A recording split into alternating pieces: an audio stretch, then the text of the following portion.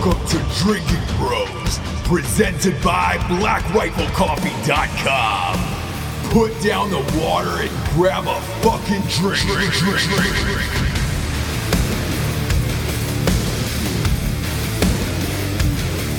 Welcome to Drinking Bros Podcast, kids. We got a hot show tonight. This is one you guys have been requesting for a while. Audience fave Clayne Crawford, who played Riggs on the hit TV series Lethal Weapon on Fox, is here to finally tell his side of the story on how he got fired from the series. Thus far, he's remained silent in the press and the media, and he called me up and he said, "Hey man, I'm ready to tell my side of the story. The only place I'm going to do that is exclusively to Drinking Bros Podcast. I feel like not only the audience, but you guys are the only ones that will understand what I'm going through. You won't misconstrue my story. And most importantly, you won't cut it. And you won't edit it the way that you want it edited to try to create some other bigger story or some clickbait or some type of bigger buzz that everybody else is trying to do with this story." And I said, "You're right." So I said, "Look, take your time, man. Whenever you're ready to come on, we'll welcome you with open arms, and you can tell exactly your side of the story." Tonight, that is going to happen. We have Mr. Clayne Crawford in the house. He is graciously flown out to Wilmington, North Carolina, to sit down and give you the real story. The story that the media is not giving you of what happened on the set of Lethal Weapon. And to a lot of you, it's going to be a shock. I know it was to me. But before we hop into that interview, as always, we got some sponsors who pay for this whole shit wagon to be on the air. We got a new one tonight, too. A company called ExpressVPN. This one's awesome, man, because we've talked about this a lot. All these stories are in the news about everybody and their mother getting hacked with security breaches and all this shit. And you're like, dude, where's my data going? Like, who's actually taking this shit from me? Who's using my phone numbers? I get a call every goddamn day. Every time I sign up for something online, I get a call every goddamn day to my phone where it's just like, "Hi, you called us about a student loan." No, I didn't call you about I don't have student loans. This nukes out all of those problems, man. ExpressVPN, look, they take care of all of your social media sites that are tracking you, your marketing companies, even your internet providers, man. They record your browsing history and all that other shit. All this does is live in the background. It's an easy to use app. It just runs seamlessly on your computer, phone, or tablet. All you have to do is turn on ExpressVPN and you're good. It secures and anonymizes all your internet browsing by encrypting your data and hiding your public IP address. And it's $7 a month. That's it. It's less than $7 a month. It's ranked number 1 by Tech Radar, and it comes with a 30-day money-back guarantee. So if you ever use public Wi-Fi and want to keep hackers and spies from seeing your data, go to ExpressVPN. That's the solution that we're all going to these days. I fucking have it, man. I haven't had shit for problems after having it, too. So go to expressvpn.com/drinkingbros. Yeah, it's the good old /Drinking Bros. ExpressVPN /Drinking Bros. For you get 3 free months with a year package, and it's $7 a month. And you're fucking protected for the rest of the year. Do this shit. Go to expressvpn.com /Drinking Bros. Type in the code, dude. 3 free months. Boom. Less than $7 a month. You're good to go, and you're on and about your way. Next up, we got BlackRifleCoffee.com. Black Rifle Coffee is our chief sponsor for all of 2018 and maybe all of our lives. Look, they're making the finest coffee in America. It is 100% veteran owned. It is a premium roast-to-order coffee. They make it fresh in-house, right in the warehouse. They bag it up and they ship it right to you. They got bags. They got K-cups. They have a ton of amazing blends. They even got a thin blue line blend, which is awesome. Speaking of Riggs being on the show tonight. And their Coffee Club of the Month program is the best in the biz. That shit just gets shipped out to your house on the same date of every single month. and it is tried and true. They never miss, man. Veterans never fucking miss. And it's some of the best coffee on the planet. You're saving yourself about $4 from Costco is what it is. For K-Cups or bags, I'm a K-Cup guy. I like to get it in me and get out the fucking door. And it's the best coffee I've had. Go to blackriflecoffee.com. Use the one-time promo code of Drinkin' Bros for 20% off. I would highly recommend using it on their Coffee Club of the Month program. Next up, we've got StrikeForceEnergy.com. Whew. Love the Strikeforce Energy. That's my pre-workout. That's my afternoon crash sesh. They got 4 amazing flavors. They got original. They got lemon, orange, and Make America Grape Again. This goes in anything, any liquid available, beers, waters, Kool-Aids, you name it. It's a tasty, tiny little tin pouch. You rip it open and squeezes into any liquid available. And they got a 10-pack, a 40-pack, and a 750-milliliter bottle. They also have a subscription of the month club, which I highly recommend because you get addicted to this shit.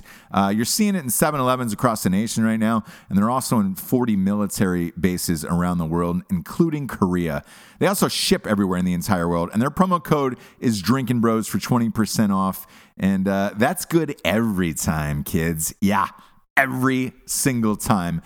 Next up, we got a little ghostbed.com/Drinkin' Bros. That's right.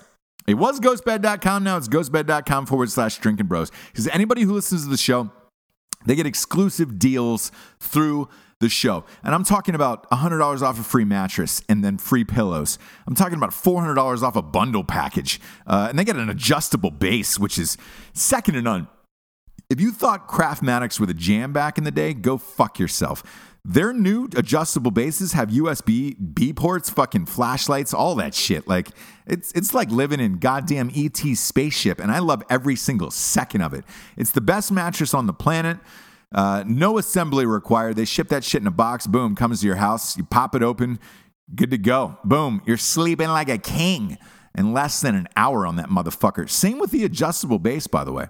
No assembly required. That's it. Pop it out of the box. You're good to go. Go to ghostbed.com/Drinkin' Bros and check out the dills. I've got like 4 of these fucking things in my house. Yeah, I own a 4-bedroom house. I'm a big deal. And I have 4 beds, and they're all fucking ghost beds. And I use my own promo code. I'm not going to lie. ghostbed.com/Drinkin' Bros.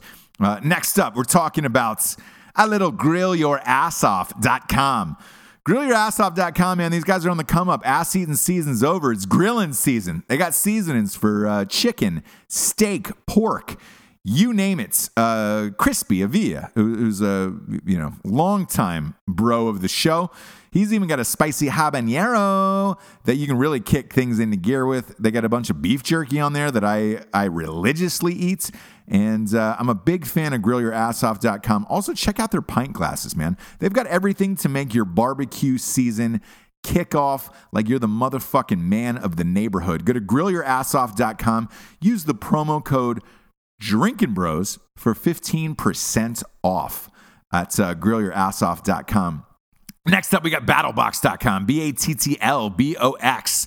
Talking about the best in the biz as far as survival and tactical gear goes. And they've also got boxes of the month that show up to your house, and it is the dude's version of like bento box or whatever the shitty products your wife gets, where you're just like, hey man, that's congratulations. You've got new makeup or lipstick or nail polish or whatever. Let's get some cool shit in the box. This is what BattleBox.com gives to you. They've got boxes for hurricanes, floods, fucking apocalypse, you name it. They range from like $24 to $125. The beauty of the $125 program is the box comes with like 900 things in it. If you try to put this box together yourself, it'd cost you like $2,000 a month.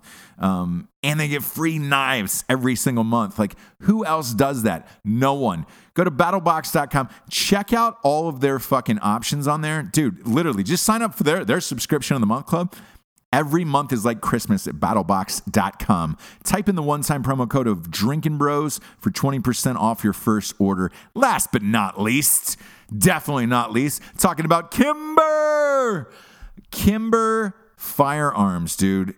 Damn it, these things are sexy. Go to kimberamerica.com. Peruse the entire catalog of Kimber. Said it once. I'm going to say it every single episode until they stop being a sponsor. If you do not have a 1911 from Kimber, you don't have a proper gun collection. And now they're making like all kinds of crazy custom guns that are off the fucking chain. It's one of those sites when you go to kimberamerica.com, you're like, dude, I could buy everything on here. Like I love it. It's like getting caught in a rabbit hole full of all of your favorite fucking goodies, man. And super stoked that Kimber's a sponsor of the show. They don't even have a promo code. Nothing, man. They're like, dude, we're Kimber. We don't fucking need it. We've got the best guns on the planet. Come at me, bro.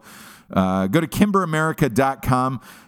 They've also got, they'll tell you the locations of where you can get all your favorite Kimber guns. They're just a big fan of Drinking Bros, the Drinking Bros podcast, and the Drinking Bros community. With that said, let's hop in to this very special interview with actor Clayne Crawford, shall we?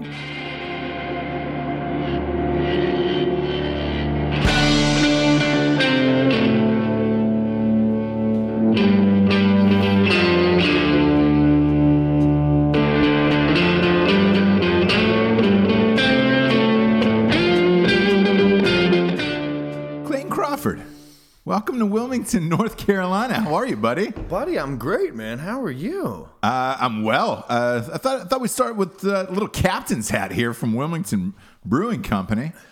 Yeah, a little local beer. Delicious. How's your summer been? You been up to anything? No, I haven't been up to anything. I haven't turned on my phone, so I haven't been able to read any news or anything. So what's been going on? Nah, nothing as far as I've seen. So I think you're safe. You know what's weird though is no one's called me to go back to work. I don't know if they've started. I don't know if they started shooting. I can't imagine them making a TV show without me. That'd be kind of like when they killed Optimus Prime in the cartoon movie in the 80s. Remember when we went to go watch? That was so crazy. It's like, wait a minute, you can't kill Optimus Prime within the first 30 minutes. What are we going to watch for the next hour? I was devastated as a child, so that can't be true. But it is. Boss. It has been a weird summer, man. First of all, I was with you and hours before this all shook out. You had called me and you said, "Hey man, I'm hosting a charity for veterans. You're super passionate about your charity work, and that's what I find hilarious." And I was like, "Yeah." And when I got there, you were like, "Hey man, so I haven't gotten a call to go back for the next season." And he's like, you were like, what do you think's happening? And I was like, I don't know. Maybe they're recasting. Well, I think at that point, the first article had come out, right? They'd come out and said that it was bad behavior. And I was just, and I personally thought, oh, well, I have a pretty good idea where the source of this information is coming from, and it'll surely just blow over. It's someone just being a little bit of a jerk. And it came out perfectly on the day that I directed my first episode of national television. not to distract from this beautiful, proud moment. And I think it was about 4 days after my birthday, my 40th birthday. So, there it is. Happy birthday. But it has been it's been a tumultuous 40th. It's been interesting and growing. Look, man, that article came out and I was like, okay, well, this is going to blow over. And then it didn't. And I think so. I asked you, I said, what in the fuck do you think is going on? What do you think they're doing? Yeah. And I told you, I was like, man, if you haven't heard at this point, because you're so close to upfronts, and the show was doing well, especially overseas. It's crushing overseas. And let's face it. Oh, yeah. If a TV show is doing well overseas, it's making a lot of money. Yeah. And I thought for sure, I was like, they couldn't be dumb enough to fire the lead. Like, how are they going to fire Riggs and replace Riggs? Has it happened in the past in TV shows? Yes. Has it been successful? It's a little different when you replace Becky or the mom off of Fresh Prince. Right. Like, it's a little... like, if they'd replaced the Fresh Prince, we'd have been like, what the fuck are we watching anymore? Yeah. So that's why I just didn't think it was possible. And again, I knew we had problems, because obviously we saw the show differently. I think I came from it creatively. I just finished Rectify, so...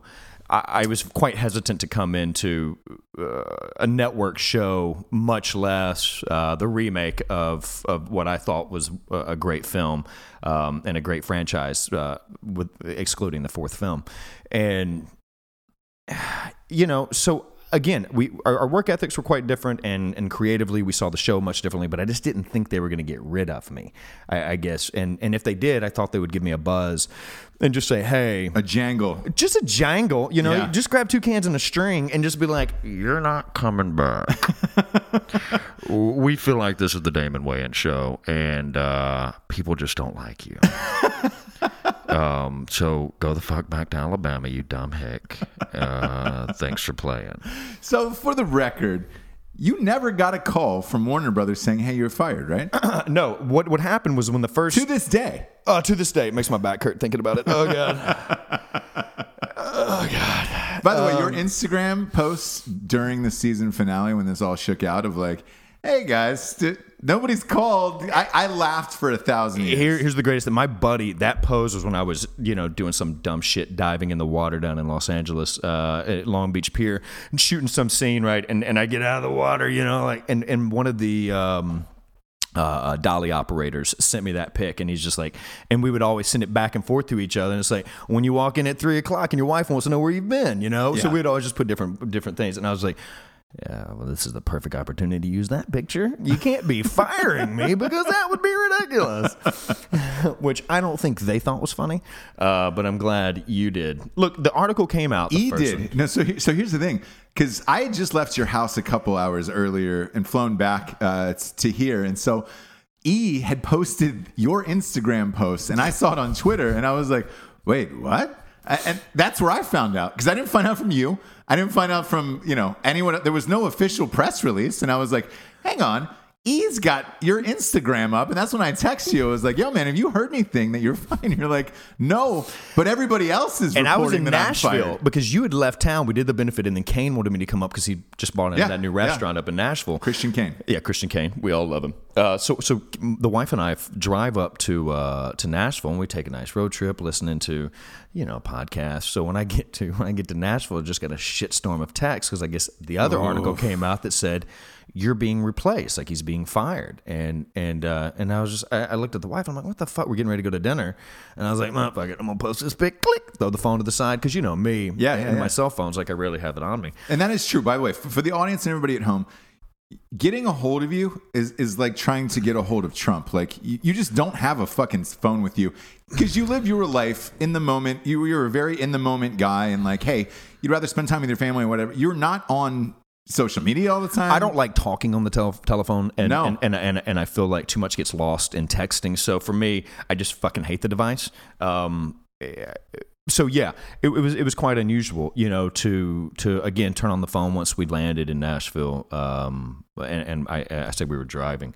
So when we got there, and to see all these texts, and so then of course I go and check social media because that's how I found out my fate. Is either through social media or through Deadline, which is obviously swinging from the sack of Warner Brothers. Right. And Deadline is the go-to insider site for Hollywood. It's not even like a traditional site as far as like normal audience goers for TV or movies. That's an insider site for us. And so that's where I caught the story, was on Deadline.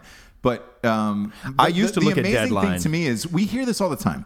You hear this all the time in the world of like, man, I found out, like NFL players, I found out I was traded on Twitter. I found out the coaches, I found out I was fired on Twitter. You really did. So that's real. I found out everything through social media or, again, Deadline. Deadline. And when I found out that Sean had actually been hired, that was Mother's Day, that Sunday, and we're all sitting at the dinner table and everybody's phones just kind of start lighting up. And my mom actually showed me the picture. Sean William Scott. And she said, she goes, they actually did it, So to go back to your previous question, when the first article came out, I called Mick G first. And I was like, what the fuck is this? Yeah. I was like, this is obviously Damon putting this shit out there. Like, nothing's going to really happen with this, right? And he directed the pilot, correct? He directed the pilot and he directed the second episode. Gotcha. Mick G is why I signed on to this deal. He's a great dude, and he's really energetic, and he has a great vision. He's a little bit of a cowboy. So when the first article came out, I called Mick G, and he's just like, "This is crazy. Don't worry about it. Don't worry about it. Don't worry about it." And then he goes, "Let me call Warner Brothers." And then he called me back. He was like, "It's not good." I go, "What do you mean it's not good? What's not good?" He goes, "Dude, you need to call Peter." So I called Peter Roth, and and this was, I think, that Monday night, and I said, look, man, what the hell's going on? And I started to approach it, how are you going to let this guy put this slanderous shit out there? And the first thing he said to me was just like, Clayne, stop. He said, Clayne, I can't promise you that I can save your job. But what I can tell you is that you have to make a public announcement apologizing publicly to Damon Wayans. And I was like, I was like, Peter, why would I apologize publicly? Because he and I had a riff on set. And he's like, Clayne, that statement alone tells me that you don't want to come back. You're kidding. He goes, and I had my wife. I had us on speakerphone. My family was in the home. Was in my house. My parents were there. He said, Clayne, if I were you, I'd look your children in the eyes, and I'd look your wife in the eyes, and you need to make a decision. He goes, but again, I can't promise you that I can save your job. And we hung up, and I looked at my family, and I was just like, I can't apologize to this guy. Like, he has made life miserable for me on this show. And I was like, and I also feel like that they're already moving forward. I feel like if I apologize, they're going to use that to justify this poor decision that they're making in supporting his bad behavior and his ego. So I knew that they had these tapes because they had been blackmailing me with the tape of me yelling at Newman since October of 2017. And who is Newman for the audience, by the way? Newman was the first AD. Okay. And for anyone who's not familiar with the industry, it's the assistant director, but essentially their job is to kind of wrangle the cast, get everyone where they need to be, whether it's the actors, whether it's the crew, getting everything quiet. They're the ones that say, guys, we're rolling, and a lot of times they're the ones that actually call action. Because sometimes Video Village, which is where the director kind of views what's happening through the camera. It's so far away. And we had two different ADs, and they would rotate each episode. So one would be prepping while the other one was shooting, and vice versa. So they would kind of rotate. So I knew that they had those tapes, and they had been blackmailing me with that. And when I say blackmail, anytime I had a problem with D, whether it be he would show up to work and say... Damon Wayans. Right. And Damon would say, what are we doing at this church?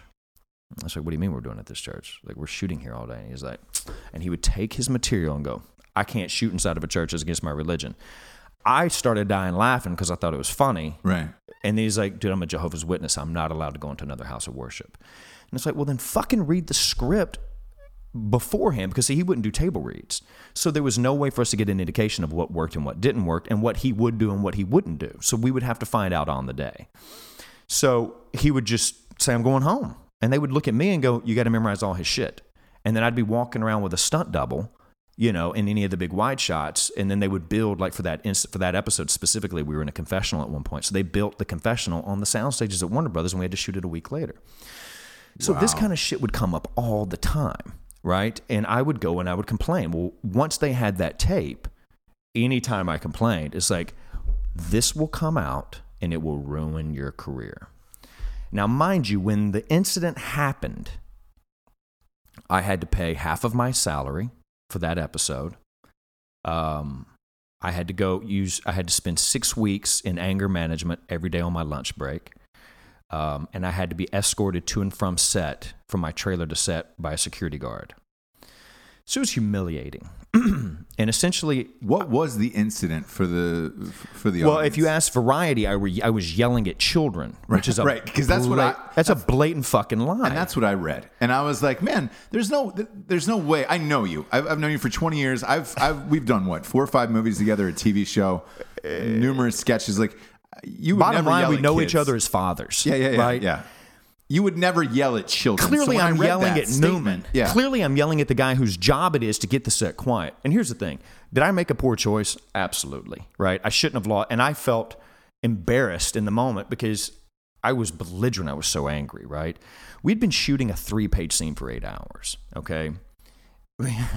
We were so behind. And we continued to try to shoot through all this noise. So we called everyone in production. We stopped production over 7 times. I called my agents. We were writing emails. We were calling everyone we could to try to help us resolve the situation. No one would come in. No one would help us, right? Right. So I shot all of my coverage in between the sounds. Now, when we say sounds, you can watch the episode. It's episode 5 of season 2. There's no fucking swimming pool. There's no children anywhere nearby. We were in a park, and it was a Wednesday in the middle of October, right? So everybody's at school. We're in a park, which we'd cleaned out. The sound was coming from this cinder block wall, which you can see in the shot of the episode. And something was happening inside that was echoing because it sounded maybe like a gymnasium type environment. And it sounded like, to us, like lockers being slammed kind of thing. But whatever it was, sound kept looking at me, just shaking their head, saying it's unusable. Yeah. Now, in production, a lot of times they don't care about sound because they'll say you can just ADR it, and ADR is right to audio to go record your dialogue. Additional voice recording. Yeah. So it's essentially you go in if there's a flub or if there's an airplane going by, you go and you correct that sound so that they can use it in the cut. It destroys a performance most of the time. And anyone who cares about creativity wants to get the set quiet. Only in network television they can care less. It's a sausage factory, so it's really just about pulling the levers. And I'm okay with that, right? I'm not okay with that, but fucking I'd come accustomed to this is how we have to work sometimes. So I'd learned to be able to do my dialogue. I would do one line at a time in between the sounds, and we got mine clear. When this poor kid is sitting there with a gun to his head and he's crying and he's shaking and he's done it fucking 100 times, and the boom operator who's standing behind him hanging the microphone over us, she's just looking at me and shaking her head because there's so much racket. Right. I snapped. Should I have walked to my trailer? 100%. Should I have just gone and sat and waited? Because that's what I was instructed to do when there was a problem. You go sit in your trailer and you lock your door and you take a nap. I come from the independent film world where if you don't pull up your fucking bootstraps and get it done, we don't get the movie made. Yeah. So I just didn't. I'm from Alabama where I come from a very blue collar background. So we just work hard and you get the job done. Now, again, Hollywood is very sensitive, so I should not have screamed and yelled, right? Because there's a bunch of very delicate flowers out there. I've said worse. And are you fucking kidding me? And we grew up with coaches when we were 12 years old that were yelling. It was a tool of motivation. You can go on YouTube, anybody at home, and you can watch that scene because they did release these tapes, quote unquote, that was like, oh, this is the damning evidence. When I watched these tapes, I watched it and I thought the same thing. If you've worked on a movie set before or any TV production, clearly you're screaming at somebody to lock the set down and get these people to shut up. You saying that thing about the kid with the gun to his head, that was the scene. A kid was about to commit suicide. He's in a highly dramatic moment. All you want is for this kid, whoever the actor was, I don't know his name. I don't either. Just to have some peace and quiet, get his scene done, and get out of there. He's crying. He's got the gun to the head. It's the whole thing, and you just it just seems quiet. So creatively disrespectful to me. Yes, and that was my problem with this director at that time. He had directed episode 3 as well, and he could not get the set under control. So our biggest issue was when it came to safety, because there were so many issues, which now you're seeing season 3, these guys are having tons of issues when it comes to safety because it's a fucking free-for-all. There's no leadership. We never had a showrunner on set. Matt Miller was never on set, maybe 10 times in 22 episodes, and we shot for 200 days. There was no producing director on set because that was Steve Boyum who directed a lot of the episodes, and he was in his 70s, so he just couldn't be on set every day. So they were kind of giving it up to the director. And why do you think they were doing that is my question, because it is highly unusual, one, to let your lead actor not do table reads at all, even if they phone it in, because I've seen that before where it's like, great, put him on a conference call, he can read it from his fucking bedroom, whatever. And that's you want. fine. It's fine. Let's just hear it. Exactly. Let's just hear it out loud. So they usually do that, and not having a strong showrunner on set with you is crazy unusual for a big never TV experienced show. it. I've never, on Rectify, which was a very small television show, but AMC does everything right, and Sundance was under the AMC IFC umbrella. And we had, first of all, Ray McKinnon was on set every single day with the director, with the producer, with the producing director. Every scene, no one missed. So for me, I felt like I had to, because D let us know from the very first episode or the second episode, because in the pilot he was in pretty decent spirits. But by the second episode, he's like, I don't want to be here. This is not what I signed up for. I'm done. He checked out. So Damon Wayans. Correct. Yeah, and for me, I thought that I was going to be able to kind of sit behind a legend who'd been doing this forever, and I could kind of learn the ropes. That was not the case. He shut down. I'm looking at buses going by fucking Hollywood with my picture on the side of it. And I'm like, if this thing sucks, I'm fucked. Yeah. So I kind of took the reins, okay? And I kind of started running set. I started making rewrites. I started working with the directors, and I started working with the actors, and I started doing everything I could regarding quality control. So no one's on set. It's haywire, and I lose my shit. And I got fucking reamed for it, and I had to pay financially, and I had to pay with my time and humility, again, being escorted to and from set. So I knew that they were going to release these tapes because they've been blackmailing me with them for months and months and months, the entire second season. So I knew after Peter told me that I had to apologize to Damon, I was like, well, I've got to address this head on, because right now I sound like, and I knew why they did. They said that I mistreated my casting crew. They knew how important my casting crew was to me. I said multiple times that this is the best crew I've ever worked with. And I'm not famous by any means, but I've worked on hundreds of sets. Right.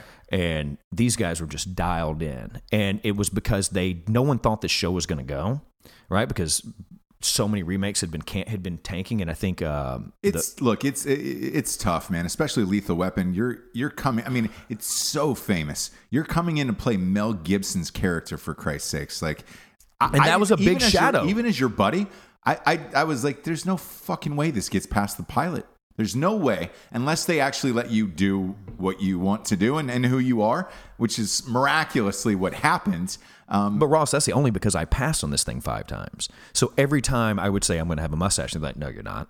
I'm like, well, then I'm not doing it. Fuck. Well, I'm going to have long hair. No, you're not. Well, then I'm not doing it. So every time I would just say I'm going home. And Mick G, to his credit, was extremely supportive with my process. I mean, we'll get into that whole thing. But so basically, I knew I had to apologize. I knew I had to make a statement and put something out there. And I didn't know if possibly there was somebody that I'd offended, But the first call I made was Kevin Rahm, and who played Captain Avery. And then I called Keisha Sharp and Jordana, and I was just like, am I missing something? Am I living in a bubble and I don't really understand? Like, is my ego, or am I a fucking lunatic? Have I been hurting people? And I have all the text messages from these people and voicemails from these people saying, obviously you're not the problem, but you've got to get ahead of this because you know they're going to use those tapes against you. So I sat down and I tried to write the best, kind of little statement that I could, and I had the help of a friend of mine, Jen Nicolaisen, and we put this thing together, and I released it, and the next thing I know, like I say, I get fired. So it's yeah. Let me ask you this, going back to those tapes, because the second one that got released was a conversation with you and Damon. Where you were going back and forth, literally right up until an action take, where you called him a pussy. I did not know about that tape. I was not aware of that tape. So you didn't know about that tape? I didn't. Okay. I didn't know that they. Look, they had this. The tape of me yelling at Newman. Everybody in production had on their cell phones, right? So that was a little frustrating. Why? Like, because it's anytime I said something, they would play it. It's rare you're on a set and somebody allows you to take cell phone videos. It's not cell phone video, Ross. It was the actual footage. They had the actual audio from production. Why are they keeping that? Is my question. Again, I'm not a conspiracy guy. It's so backhanded and it's so crazy to me that it's like, if you're an actor out there, first of all, you're mic'd up all day long. All day long. But God I was under the impression what you've said on a phone call or anywhere else that they've recorded and put out. I thought it was illegal, though, for them to be able to. I didn't think they could put something out like this. And I kept saying, what, are you going to put it out? You're not going to put this fucking tape out of me. Right. But yeah, they had it on their phones, man. And it was kind of going around. So it happened to Christian Bale, too. Bros! That was also Mick G. Stop. Mick G directed that film? Maybe it's his fucking sound editor. But wasn't the DP adjusting lights or some shit in the middle of a scene? Yeah. But they were overseas, and when you're overseas, it's all bets are off, dude. I know. You'll be in the middle of like a scene, you're like, Kevin, I don't need, and it's like, just need to fix this little light. No, keep pretending it's beautiful. It's beautiful. Hey, Goron, no, the last gift, no, shh, they'll fix it in ADR. The fact that was also in McG Productions is really funny, actually. But the thing that I want to say is, like, from an acting standpoint, a director, like, I've produced a ton of shit. We've done a lot of things together. First of all, I've said worse to people. When a set isn't locked down and people are screaming, or if I see movement behind camera or whatever, like, I lose my shit the exact same way. I did not feel that was bad, and especially because of what that young man was going through acting-wise. He's got one shot. These guest stars have one shot to make an impression on a network that's going on their reel. It is a massive dramatic scene in Lethal Weapon, a huge TV show. But Ross, on top of that, they're excited to be there. Yes. They love the show. Yeah. So they think it's going to be great. And then it's a fucking shitstorm. Yeah. And I was just always trying to protect these guys, that and my crew. The Damon Wayans thing. Now, with that tape, I've had conversations like that too, and like your back and forth to me wasn't that bad. So when they leak that tape, and I'm going to use heavy air quotes on leak that tape, I didn't think it was that bad either. I've said worse to co-stars, and people have said worse to me, where it was just like, I mean, I've had massively famous people, like A-list Oscar nominated people, say, fuck you, dude. Fuck you, Ross. Like on set, where it's just like, and you know what? We don't care. Well, because it's like war. You don't care. You turn the corner and you're like, great, that's Look, it. nobody gets their feelings hurt in war, right? And that's because you kind of got to fly off the cuff and you're figuring it out, and we're just trying to survive. And that's a lot, not to compare making fucking movies to war by any goddamn means, right? No. But let's say it's like sports, which we take very seriously. Right. And there's no fucking life or death in us. And collegiate athletics, for instance, which you and I just talked about, right? Yeah.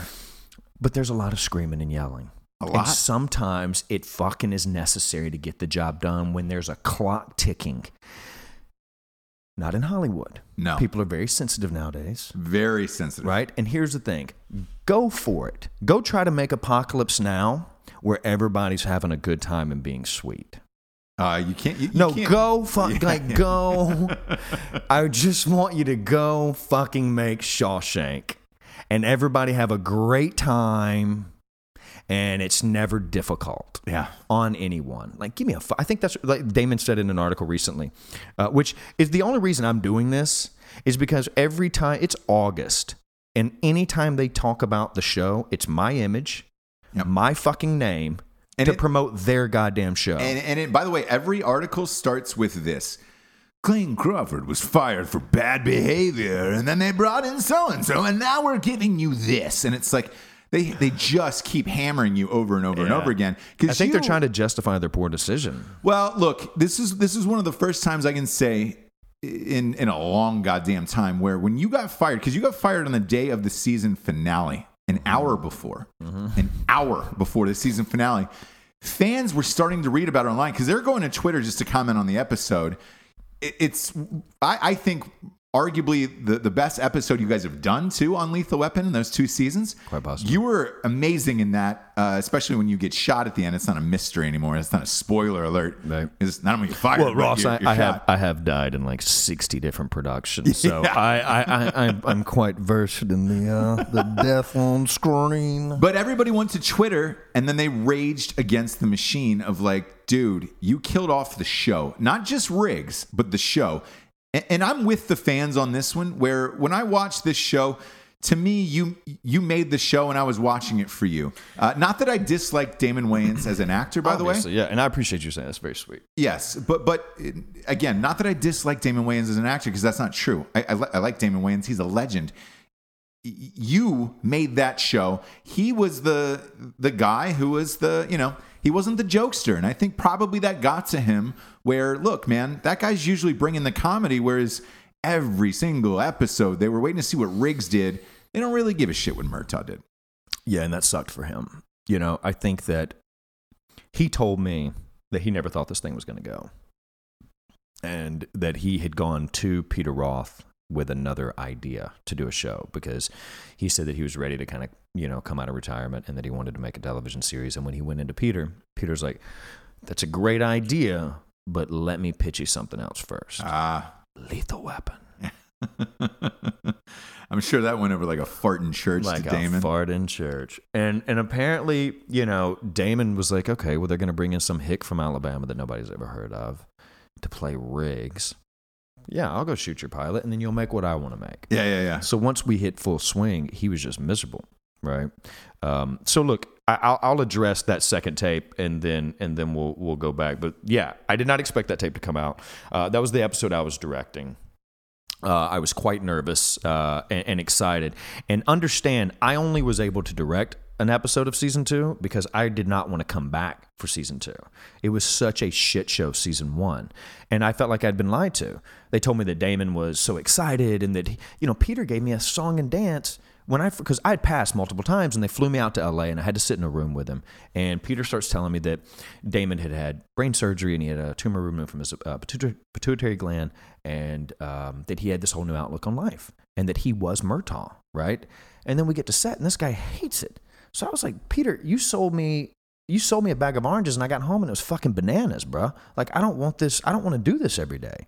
So part of them keeping me excited about the show was saying, okay, you can direct an episode next year, which that never happens. I've never directed.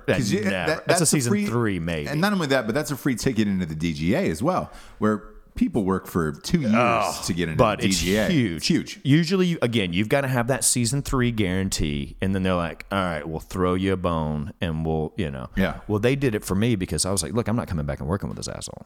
Right? So, ironically, Damon apologized to me when we were in Paris. Mick G was there. We were there doing a press tour, and Mick G happened to be there. Before season 2. Yes, correct. Yeah. So the summer after season 1, okay, we were doing this huge press tour, and we were in Paris, we were in London, we were in New York, and Damon had just said, "Look, I'm sorry," because it got rough. If you watch the end of season 1, fuckers got on a beanie 90% of the time and just mumbling the words like he was.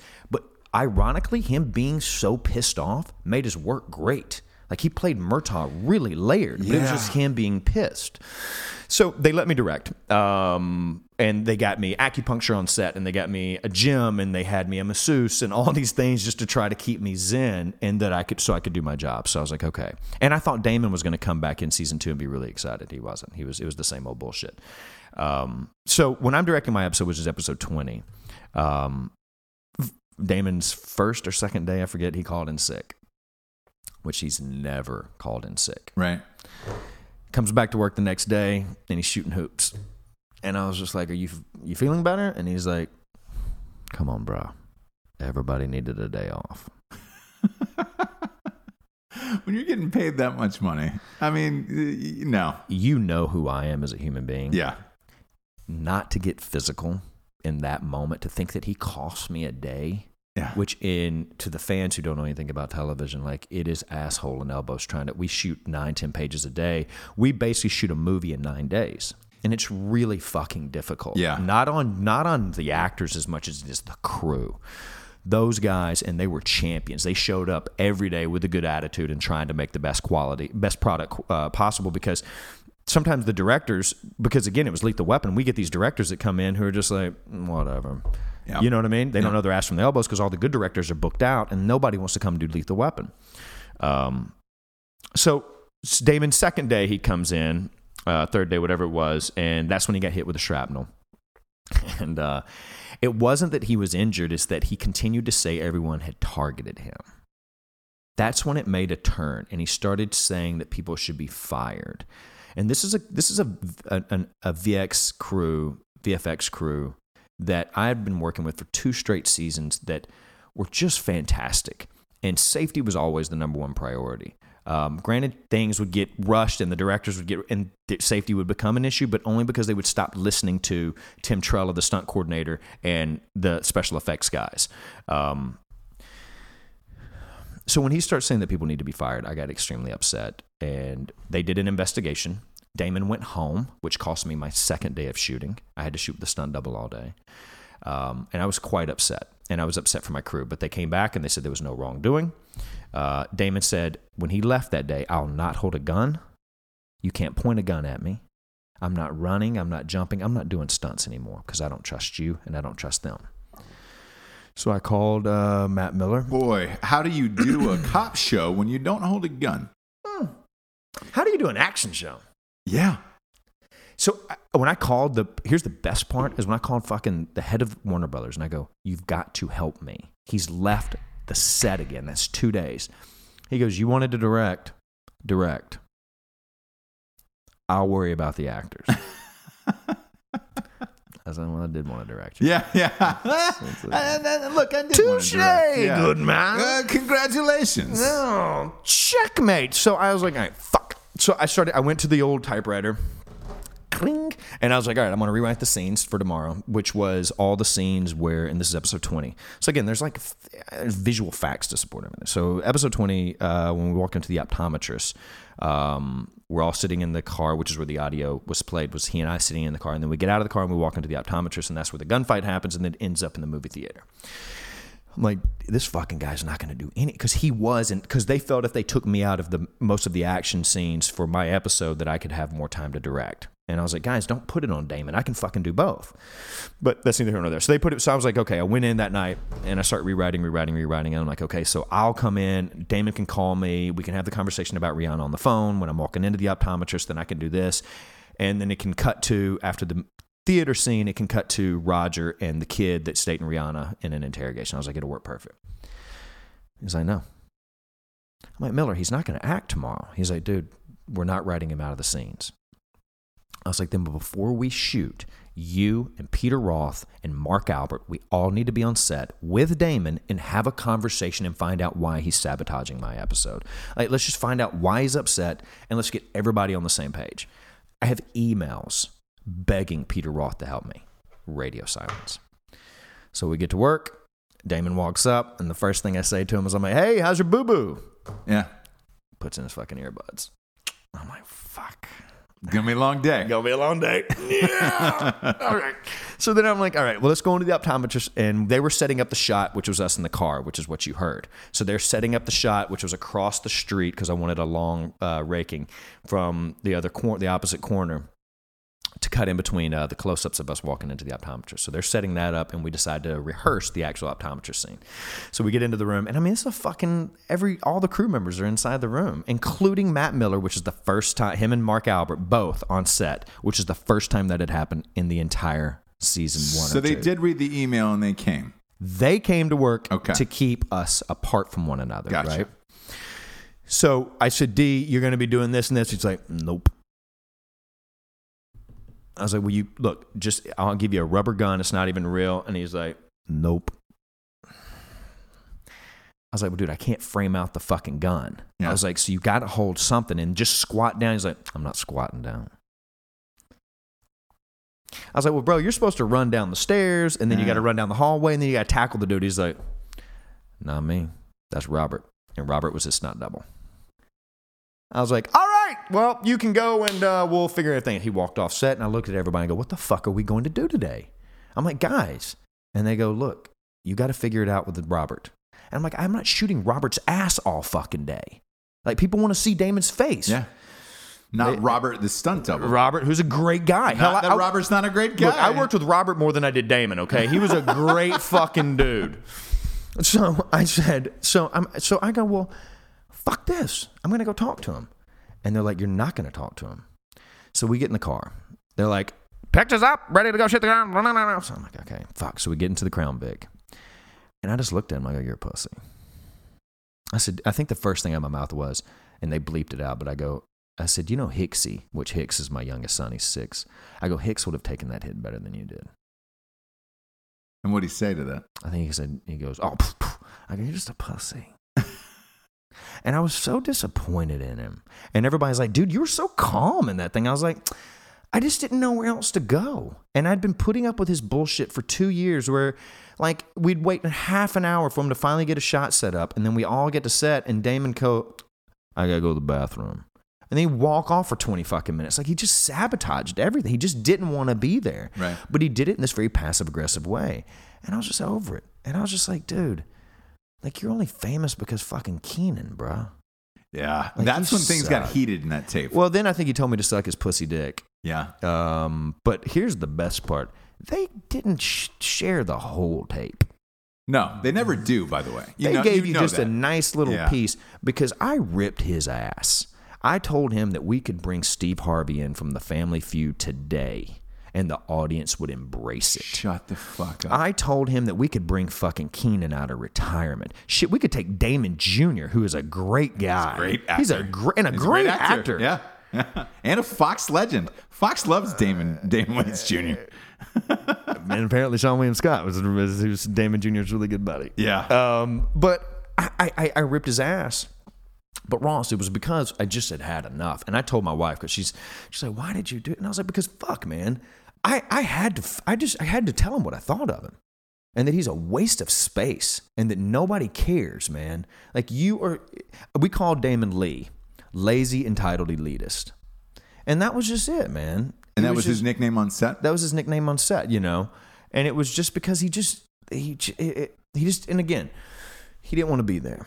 Right. And maybe he got, and I don't want to bash, I know I am bashing the dude, but maybe they sold him a bag of goods like they sold me. And that it was, dude, this show's going to be my wife and kids with guns. Right? You're going to be Murtaugh. We're going to take this and really fuck Riggs. This is going to be about Murtaugh, and the Murtaugh family. Maybe that's what they sold him. I don't know. They probably told you guys both the same thing, if you want to be honest about it. Of like, hey, this is Riggs' show. This is going to be your ship. You're the captain of it. And they pulled him aside and say, Murtaugh, oh, God, you probably saw the movie where it was all Riggs. Congratulations. It is not that. It is going to be the Murtaugh show. No way is it going to be that. No, sir. Is it going to be that? Fuck that white dude. Yeah.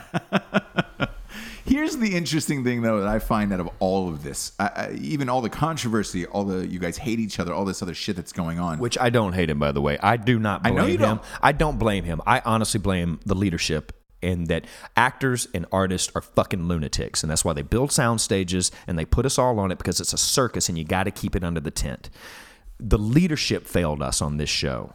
And the fact that there's no investigation about what really went on, and I would imagine if this thing fails miserably, which I don't want, I'm not saying that I want it to fail. And look, this thing they may be making the show right now. I know they're making the show that they always wanted to make. And I frustrated them constantly, whether it was how I wanted to do the stunts, how I wanted to rewrite the material. I wanted to try to bring truth to it. And a tiny bit of integrity. And these guys definitely wanted this to be like a zing, zing, zing. Like I think Damon said, I just want to have fun, which is the most average thing I think I've ever heard anyone say as an adult, because it's a lot of hard work to make a great show.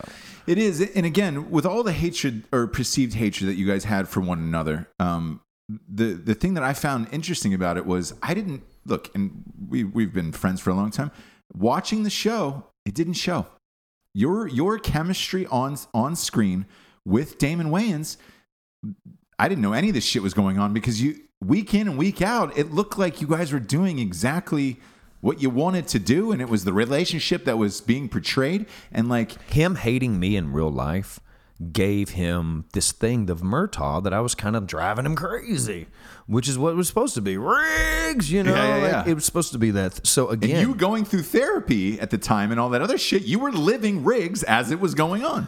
Well, yeah, my wife definitely, we laugh about art imitating life and life imitating art, but and that's, both of you guys together were great, which is why I thought, me personally, you would hash it out, or the network would hash it out and say, hey guys, we got a good thing going here. This thing's a fucking, get us in a room.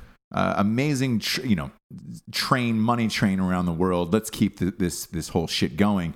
I find it extremely curious how you continue on without Murtaugh and Riggs on Lethal Weapon. Look, I'm not even here, and I don't want to, because I have zero feelings about network television. Period.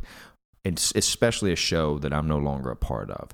I just don't care. I don't care what they want to do. I don't know. I hope that I like all those people. Keisha and Jonathan were in my home. Jonathan and his wife spent Thanksgiving with me and my family. Right. We were a family. And when all this came out, they all reached out to me, and out of fear of what could happen, which it's ridiculous, because if we would have just all communicated honestly what was really going on, we could have continued to make this show, and we could have all, made our money and continued to put some, a quality product out there. But these guys got scared. And my thing now is so many crew members have been fired. The same crew that they were protecting, right? Why do you think that was? Ross, everybody knew what was going on, bro. I came to work every day with my kids, not every day, but I came to work with my family a lot. I came with a heart full, with enthusiasm, ready to try to make the best show possible, because this was my big break in a lot of ways. So I tried to give 100%. I gave 100% every single day. And the crew, we were a family, right? We worked together every day. And you don't fire.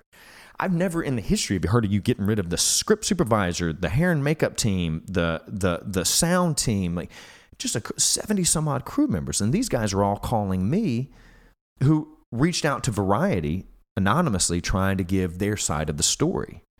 Because I remember, and look, you don't have to answer this question if you don't want to. To me, from an outsider, not being on that set, because I never worked with it, but I have probably 4 or 5 crew members from my movies that I've directed work on that set on Lethal Weapon.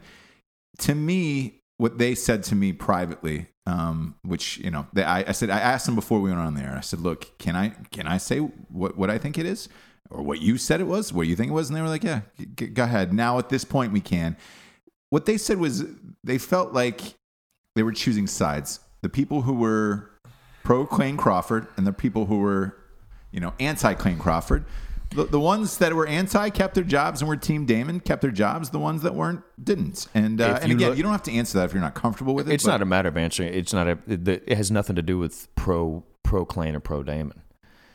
Everyone there just wanted to make a great show, and they knew when Damon went home that day because he got hit in the head with shrapnel.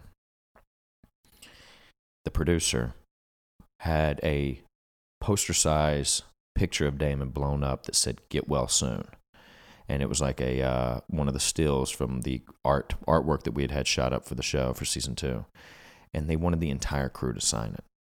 I saw the cut on Damon's head, by the way. It was a child, but Ross, child-sized cut where it was just you've cut yourself worth shaving. Yeah. The point is though, he was blaming others when it was a fucking ricochet. And then to go around and to ask us to sign this get well card, that was the show, man. Like I've never seen, and of course I've never worked with, that's not true. I mean, I've worked with Travolta, I've worked with Scarlett Johansson, I've worked with what you consider like an A-list star. And I've never seen anyone treat someone the way that they did him. Like they would reward his extremely poor behavior constantly, which only fueled the fire. Strange. It's really, really strange. So yeah, when we got in the car that day, man, I lost it, buddy, and I was just really frustrated that no one was helping me. Again, it was my first time directing, and I would have thought that Miller would have been right there underneath me the whole time, just there to kind of support me, and I just thought at some point, because you got to think that day, Damon's son-in-law chest bumped me 3 or 4 times. Damon physically grabbed Miller. Cops were called. Which was the on-set security. Mm-hmm. They all have guns. They're actually police officers. They're California Highway Patrol. They all have their motorcycles. You know this. You work with them. Yeah. And they all run over and immediately grab Damon's stepson or son-in-law and Damon. And Damon's like, "Tell the men with guns to back off, Miller. Back off." And because these guys reacted immediately. I look at Miller. Damon gets in his car and speeds off. And I looked at Miller like, "What the fuck are we going to do?" He's like, I don't know.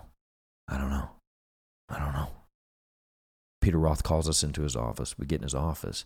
And of course, I get my ass reamed. And I'm like, "Miller, tell him that we just got it. Like, they physically attacked us and that they're Clayne, you just need to listen to Peter. Just. I'm like, "You fucking coward. You know what? Fuck all of you. I don't give a shit what." And they reamed my ass. And I was just like, "Can I go back to work?" And he's like, "No. The day's done. You go home." I go home. What did they do that night? Approved all of my fucking rewrites and let me do all of the scenes.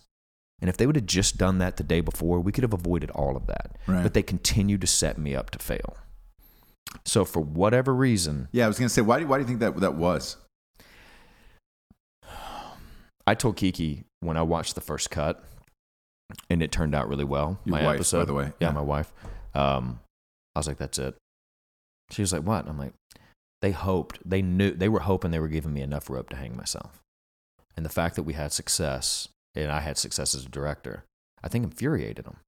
Look, man, I had problems with Matt Miller from the very beginning, who's the showrunner, because I had passed for a multitude of reasons. One, I just didn't want to do network. Two, I didn't want to remake Lethal Weapon. Three, I'd heard Damon was a nightmare when it came to his work ethic and that he didn't respect the craft, which I genuinely think, even if we're on fucking primetime at 7 o'clock jumping off cars, I still looked at it as an art form, right?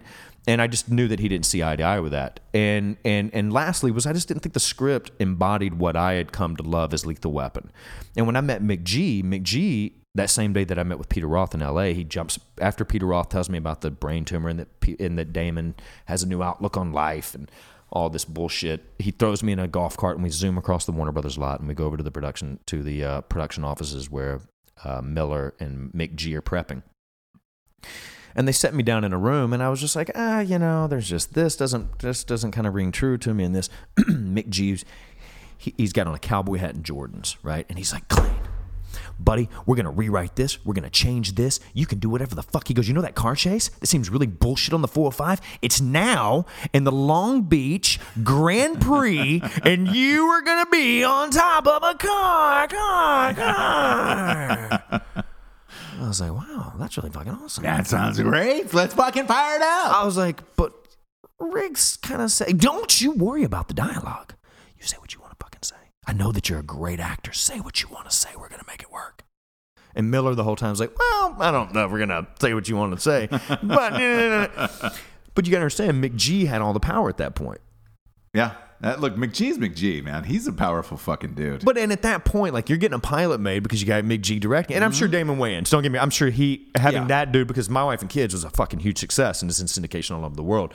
So I'm sure those two elements, but definitely at that point, it was G. And we went into, I mean, look, man, while we're shooting, I started changing so much dialogue, and I was changing the tone of the show because I didn't feel like there was enough emotional moments, right? Like Miller hated that I was crying and like slid down the wall, which I know is a little much, dramatic when Miranda died. But me and McG had this whole kind of thing of like holding the amulet, the necklace, and like this whole deal. That's what I like though about the show that I thought it needed, where you don't ever see that too much on 8 o'clock primetime shows on network where it's just action shows or whatever.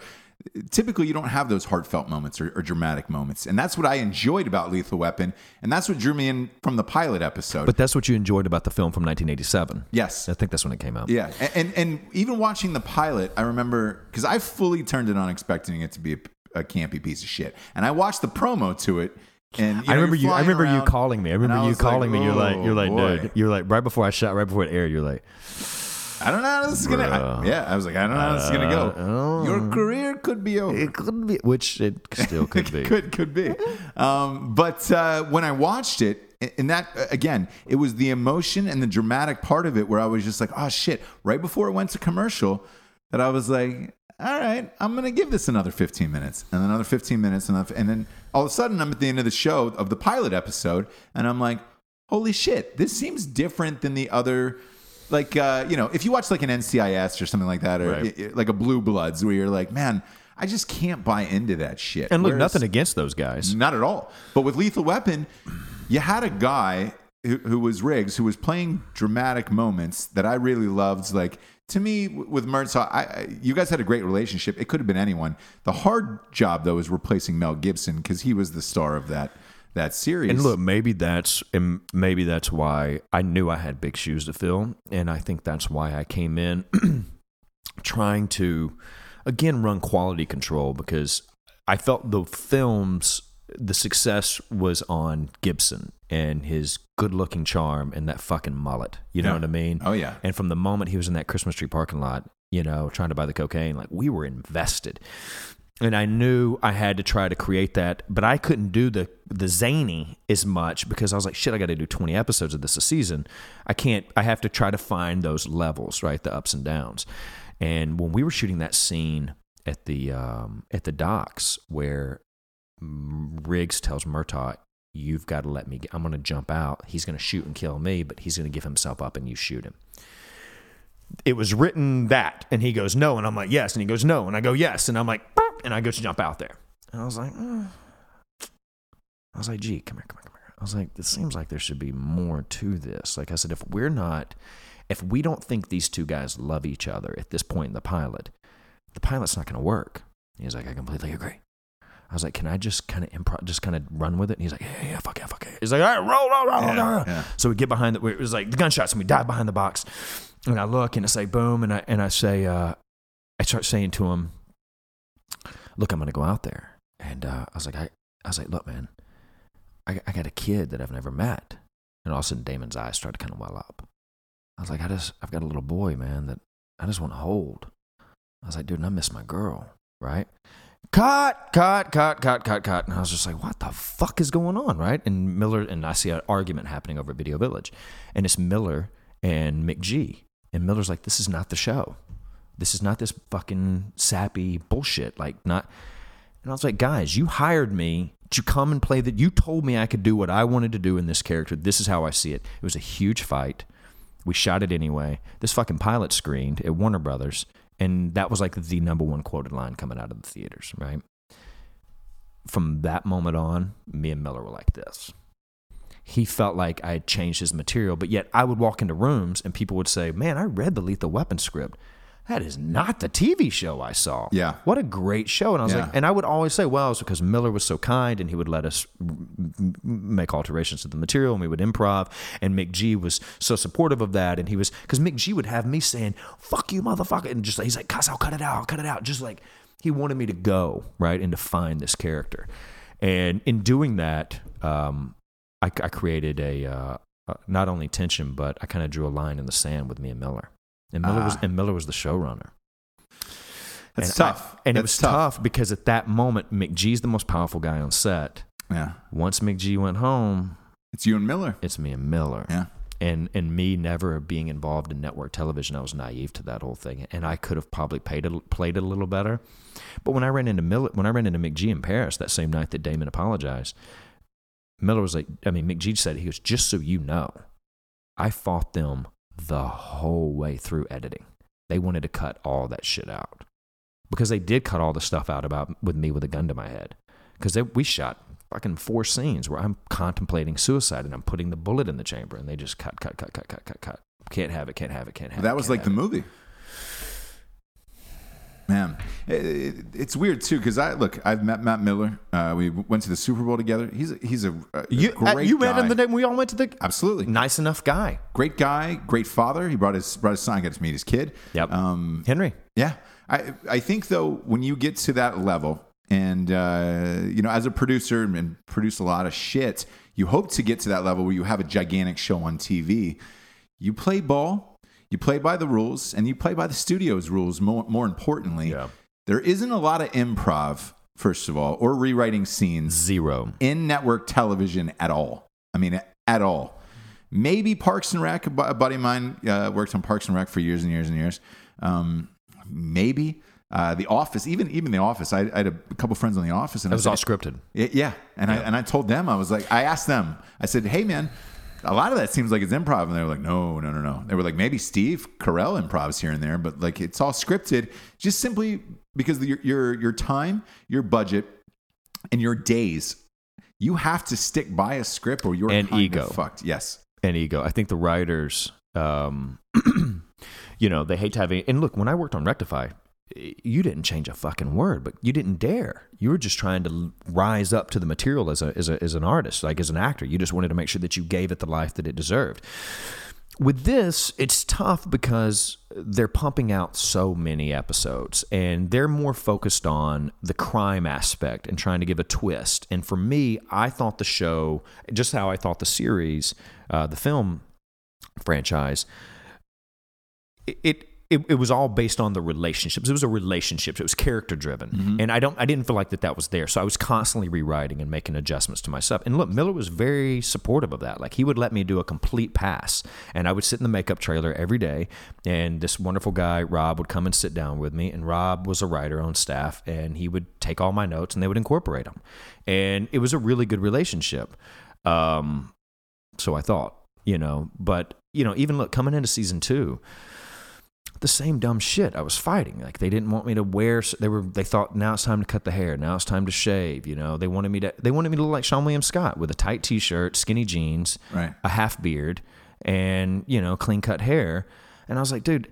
So Riggs wakes up every morning and puts like a number 2 guard on his fucking clippers and like methodically trim. Like, what the fuck? Yeah. I was like, either the dude shaves and he's got a mustache, or he does. Like, what do we?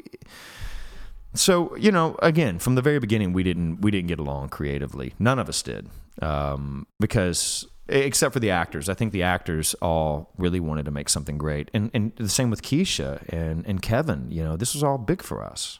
It was huge. So we wanted to make it the best we could. Yeah, to me as a fan, just watching the show as a complete outsider. Again, forget our friendship aside. I enjoyed the show. I watched it with my kids.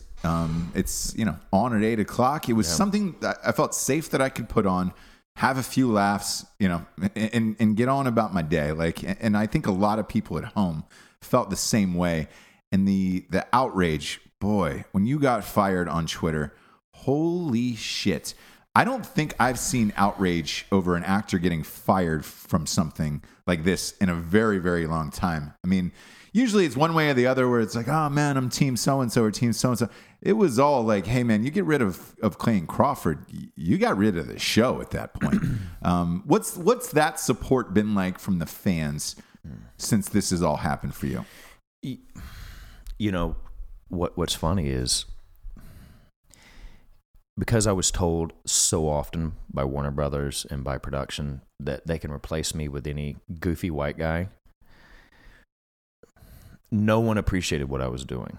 They would say things like, I'm trying to steal Damon's thunder, all this jumping around and you're acting like Barney Fife. I don't think they realized what it was I was trying to do with the character. And I don't know. You live in a bubble when you're on set, Ross. When you're shooting like this and you're shooting 14 hours a day, 5 days a week, you don't see anyone but the people you work with. When I would leave home every morning, my kids and wife were asleep. And when I came home at night, my kids and wife were asleep. And then, so when they did this to me and the fans to kind of come out and show their appreciation for the work, because it's not like I'm famous. It's not like they're supporting Clayne Crawford. They're supporting Riggs, this guy that was in their houses every night, every Tuesday night.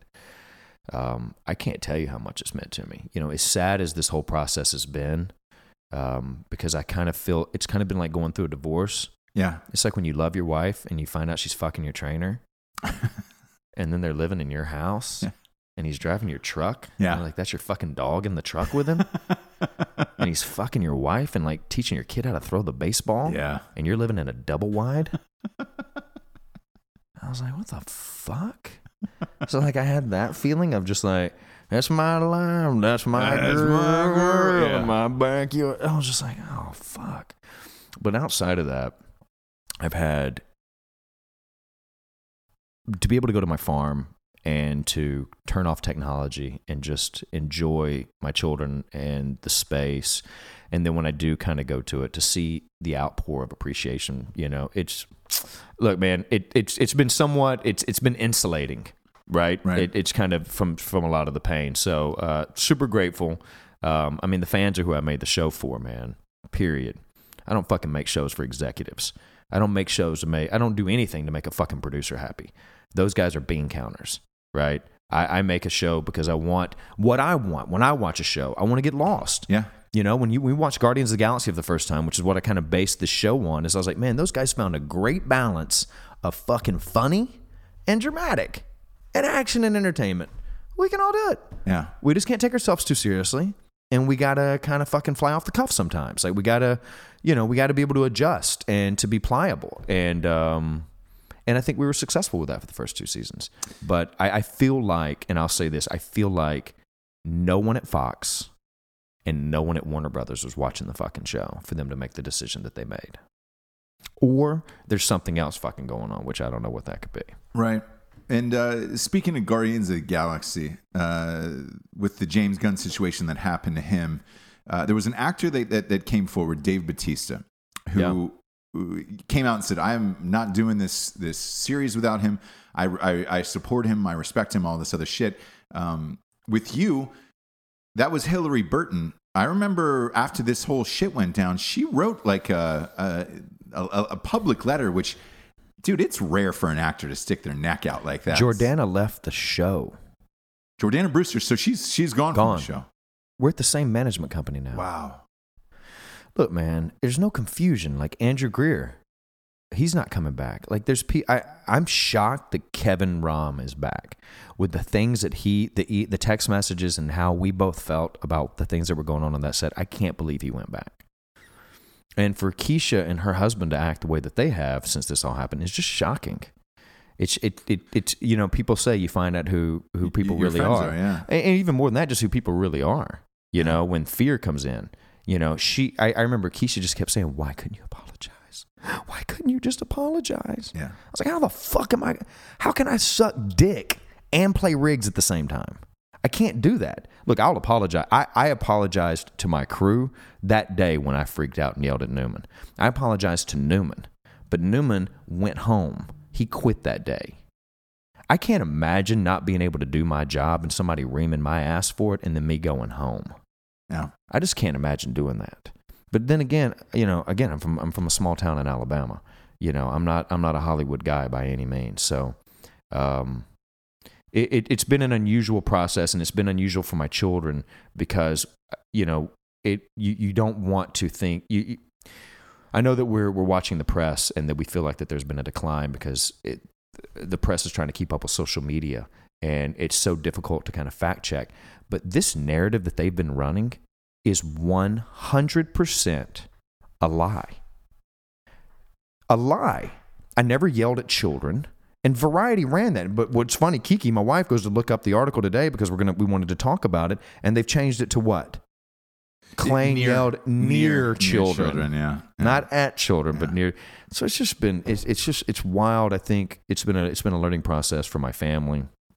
For my children who were on set every day, who my 11-year-old is able to kind of see what was going on, you know, and he's just like, Papa, how does this narrative continue to run? And it's like, buddy, it's all about clicks. Yeah. You know, and for me, I never wanted to come out and say something for two reasons. One, you don't want to tell everyone in the world how sausage is made. I just want to put some mustard on it and buck and enjoy it, right? Don't tell me what goes into it. And I felt like that the problems we were having were internal and that they didn't need to be made public. And secondly, you know, my dad always taught me that actions speak louder than words. And I felt like my actions for the last 2 seasons spoke louder than any of this negative blasphemy could have, you know. I guess I was naive to the fact that I didn't know the crew had to sign an NDA. So I figured when this all happened, my crew would stand up and go, hey, I've been on set every single day. I'm Tara, the script supervisor, and this is bullshit. I thought that would happen. I didn't realize that they couldn't say anything, you know? Yeah. But the good thing is Hollywood is very small. It's like high school. And over 70 people were fired from my crew. And now they're all on other jobs. And everyone's like, yo, what happened on Leave the Weapon? They're like, not that dude. It was the other dude. Yeah. You know? The first person to call me was a crew member who worked on one of my movies. And he was like, hey, man, I'm friends with your boy. And, you know, I can tell you it wasn't your boy. And I was like, all right, cool. You know, I'll ask him when he gets here. Lastly, you know, before we get out of here, what do you hope happens in the future? And you know, are you worried about prospects of getting hired again? More importantly, look, I'm not gonna. I don't worry about silly stuff like that. I try not to worry about the future. I try to focus on what I'm doing in the moment. I take the Nick Saban approach to life, where it's all about the process and just worry about the little things.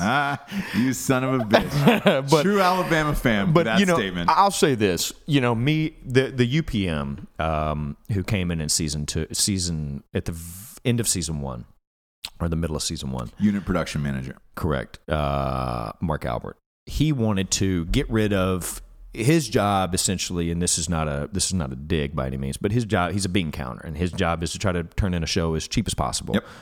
That means he's doing his job successfully.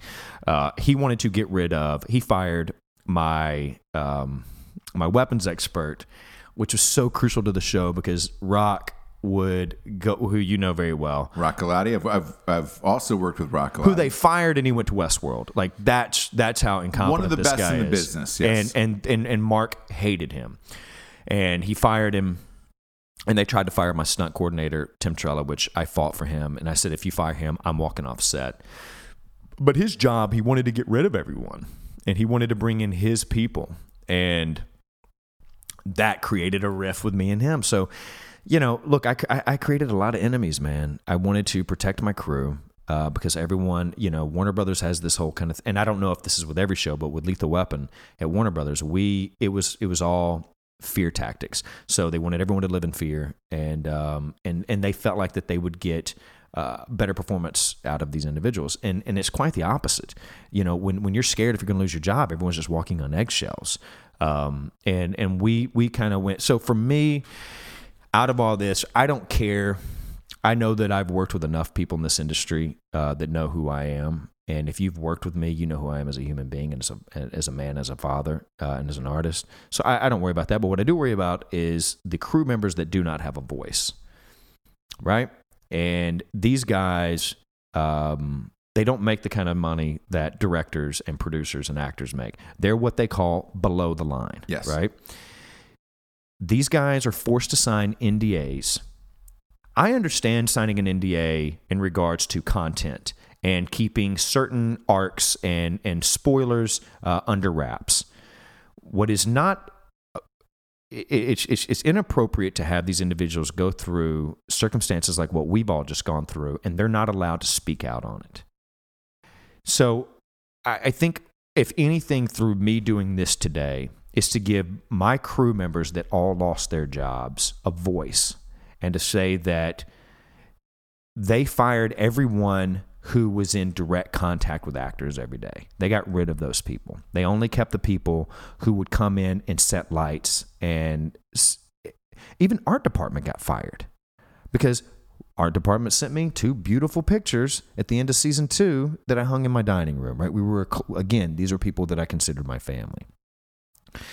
So these guys who all lost their job by doing, and they were literally doing the best job possible, I want them to have a voice, and I want the public to know that they're mistreated on a daily basis. Fuck, man. You get nervous saying this because you feel like you're in like an episode of Handmaid's Tale, You're like, I am Clayne Crawford. It's like, shut up, shut the fuck up, shut the fuck up. It's like, no, I am. It's like, shut the fuck up. They're coming. It's like, what are we all scared of? They're raping us and they're fucking taking our babies. It's like, shut the fuck up. I don't know. Like, bruh. And that's how, I don't want people shouldn't have to work in that type of environment, man. So if anything, my fans have been incredible, and their voice has been heard, and I am so thankful for that. And I think the focus should be shifted to the crew. Yeah. Yeah. Do you watch the season 3 premiere? I'm not even going to watch fucking football on Thursday nights. Oh, come on. That's a lie. It's Fox. It's Fox. I won't watch Fox for the simple fact that they made a statement that we didn't have anything to do with this. Yeah. We didn't do it. They told us we couldn't. I sent emails going, this shit's about to come down. We need to get in a room and we need to have a conversation. And nobody fucking returned my emails. No one called me. Whew. So, to this day, you still never got a call that you got fired. And my dad's like, dude, you should just do like the Costanza thing. Just show up to work, in character. In character, like, hey, what's going on? Anybody got my gun? Yeah. I didn't get my sides today. Where's the truck? Who's this new? Hey, Sean William Scott. This guy's great. What are we doing? Who's this new guy? What are we doing? Are we making Murtaugh? Is he gonna be captain now? Kevin, you're still here. What the fuck's happening? Where's my chair? Oh, Clayne Crawford, it was a pleasure having you on. I'm glad you got to tell your side of the story. Look, not only do I love you as a person, but I love you as an actor. And like, shit, I was sad to see this happen on this show. And, lastly, I will say this. I've met Sean William Scott on a few occasions. I hear he's the nicest guy in the world. Great guy. And he's stepping into... And I wonder what he was told and what he was sold. Yeah. And I want to say one other thing again about media. The media ran tweets from Damon that came at 3 a.m. as headlines. Not one of them was true. Not one fucking thing that he said was true. The green tea bottle was in a scene and the poor actor missed it. And I was the one that came up with the idea, let's take the fucking liquid out so the poor guy can have a chance. Like, not only that, but the actor said nothing. Like he was just like, dude, it was an accident. I don't make like, girls cry. Yeah. Chandler worked with me in my episode the majority of the time in episode 20. And I mean, her and I had a great time. It was just, it was a bunch of fucking lies. And the fact that the media doesn't give a shit and they just run it. And now these motherfuckers are running my picture and my name just to try to get more clicks. Scandalous, bro. Crazy. Man. Crazy. Well, look, I can't wait to see what your new projects are, what you'll be in. Look, I know everybody's I might just be hanging out blowing you here. Yeah. Just start cutting azaleas. Why not? No. Join the fucking show. Join the bring. I don't know, but I could pressure wash your driveway for you. I don't know if this is really my thing, but I could really do some good hard labor out here for you. Spruce the space up. Thanks for stopping by. Thanks for coming to Wilmington, North Carolina. Love you, buddy. Thanks, buddy. To the drinking bros out there listening, for Clayne Crawford, I'm Ross Patterson. Good night, everyone.